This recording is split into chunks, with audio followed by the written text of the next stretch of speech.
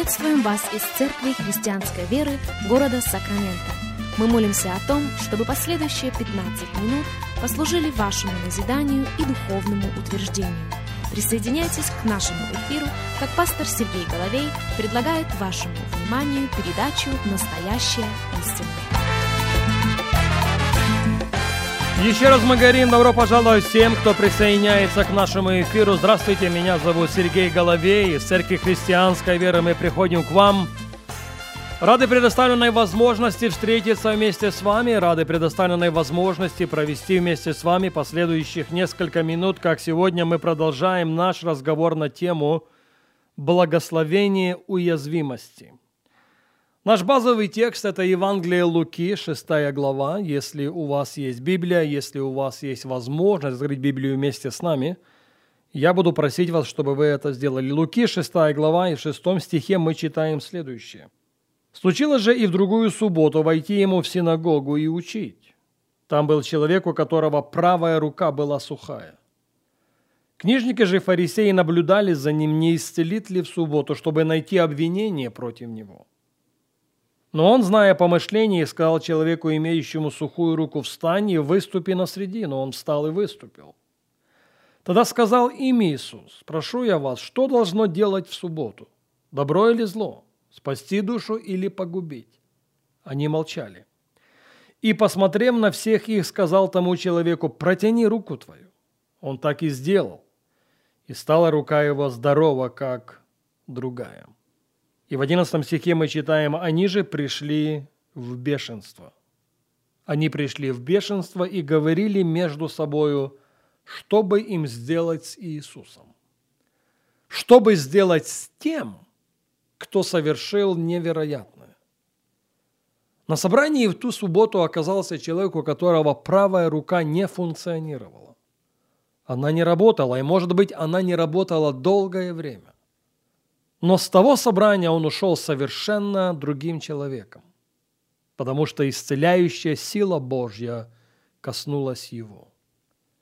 Но прежде чем чудо исцеления имело место, некоторые вещи произошли, и, собственно, на них мы фокусируем наше внимание. Я просил вас сделать это раньше, если вы еще не сделали, попрошу это сделать сегодня. Пожалуйста, запомните это. Если считаете нужным записать, запишите. Всякое чудо в нашей жизни, или лучше сказать, подавляющее большинство чудес в нашей жизни предусматривают кооперацию или сотрудничество. Я повторю это еще раз. Подавляющее большинство в жизни Божьих детей предусматривает сотрудничество с Богом. И наш базовый текст очень хорошо демонстрирует это. Оказавшись на собрании в тот субботний день, Христос обращает внимание на больного человека. И, обратившись к нему, сказал, «Встань и выступи на средину». А он мог бы возразить. Он мог бы сказать, «Почему ты беспокоишь меня?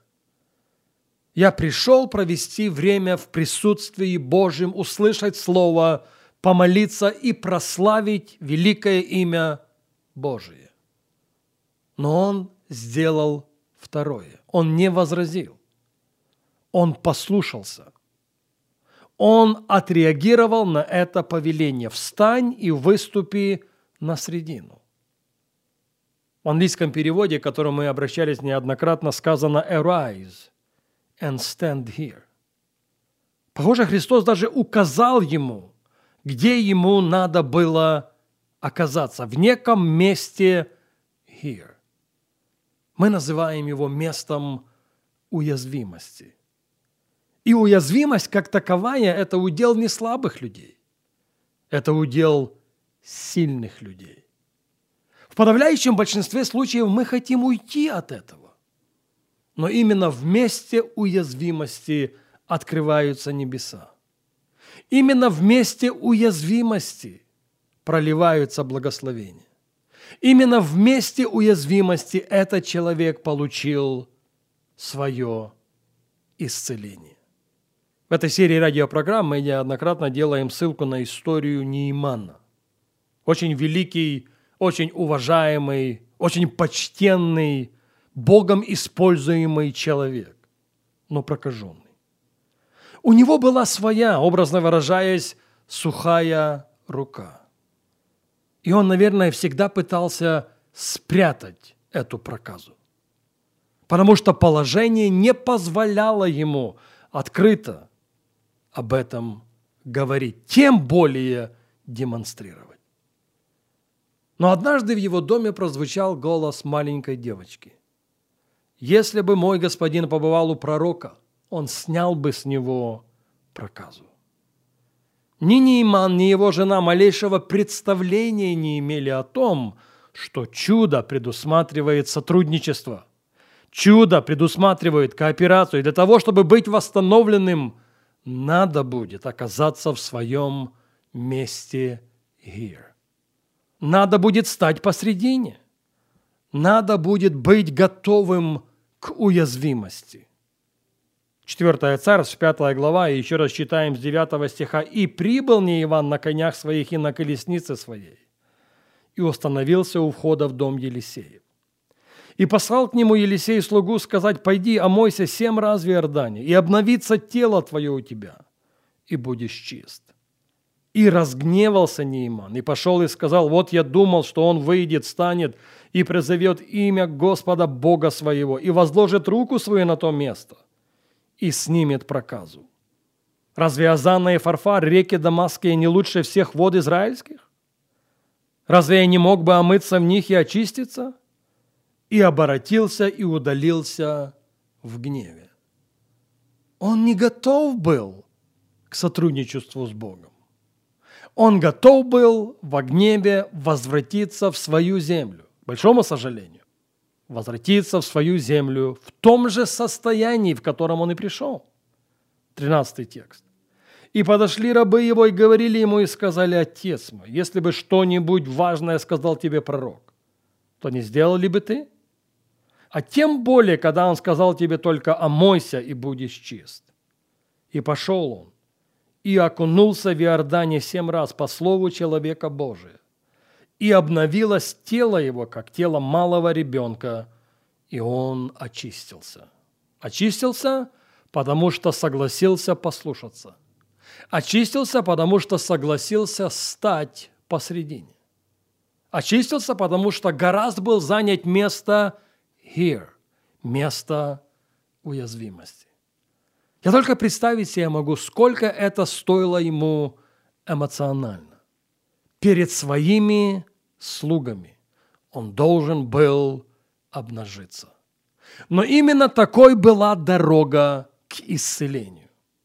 И пришедший из Сирии прокаженным, он возвратился домой полностью восстановленным, потому что к концу дня не воспротивился, потому что к концу дня во гневе не покинул, потому что к концу дня оказался вместе here, посредине, вместе уязвимости. Слышим ли мы сегодня призыв в наших сердцах?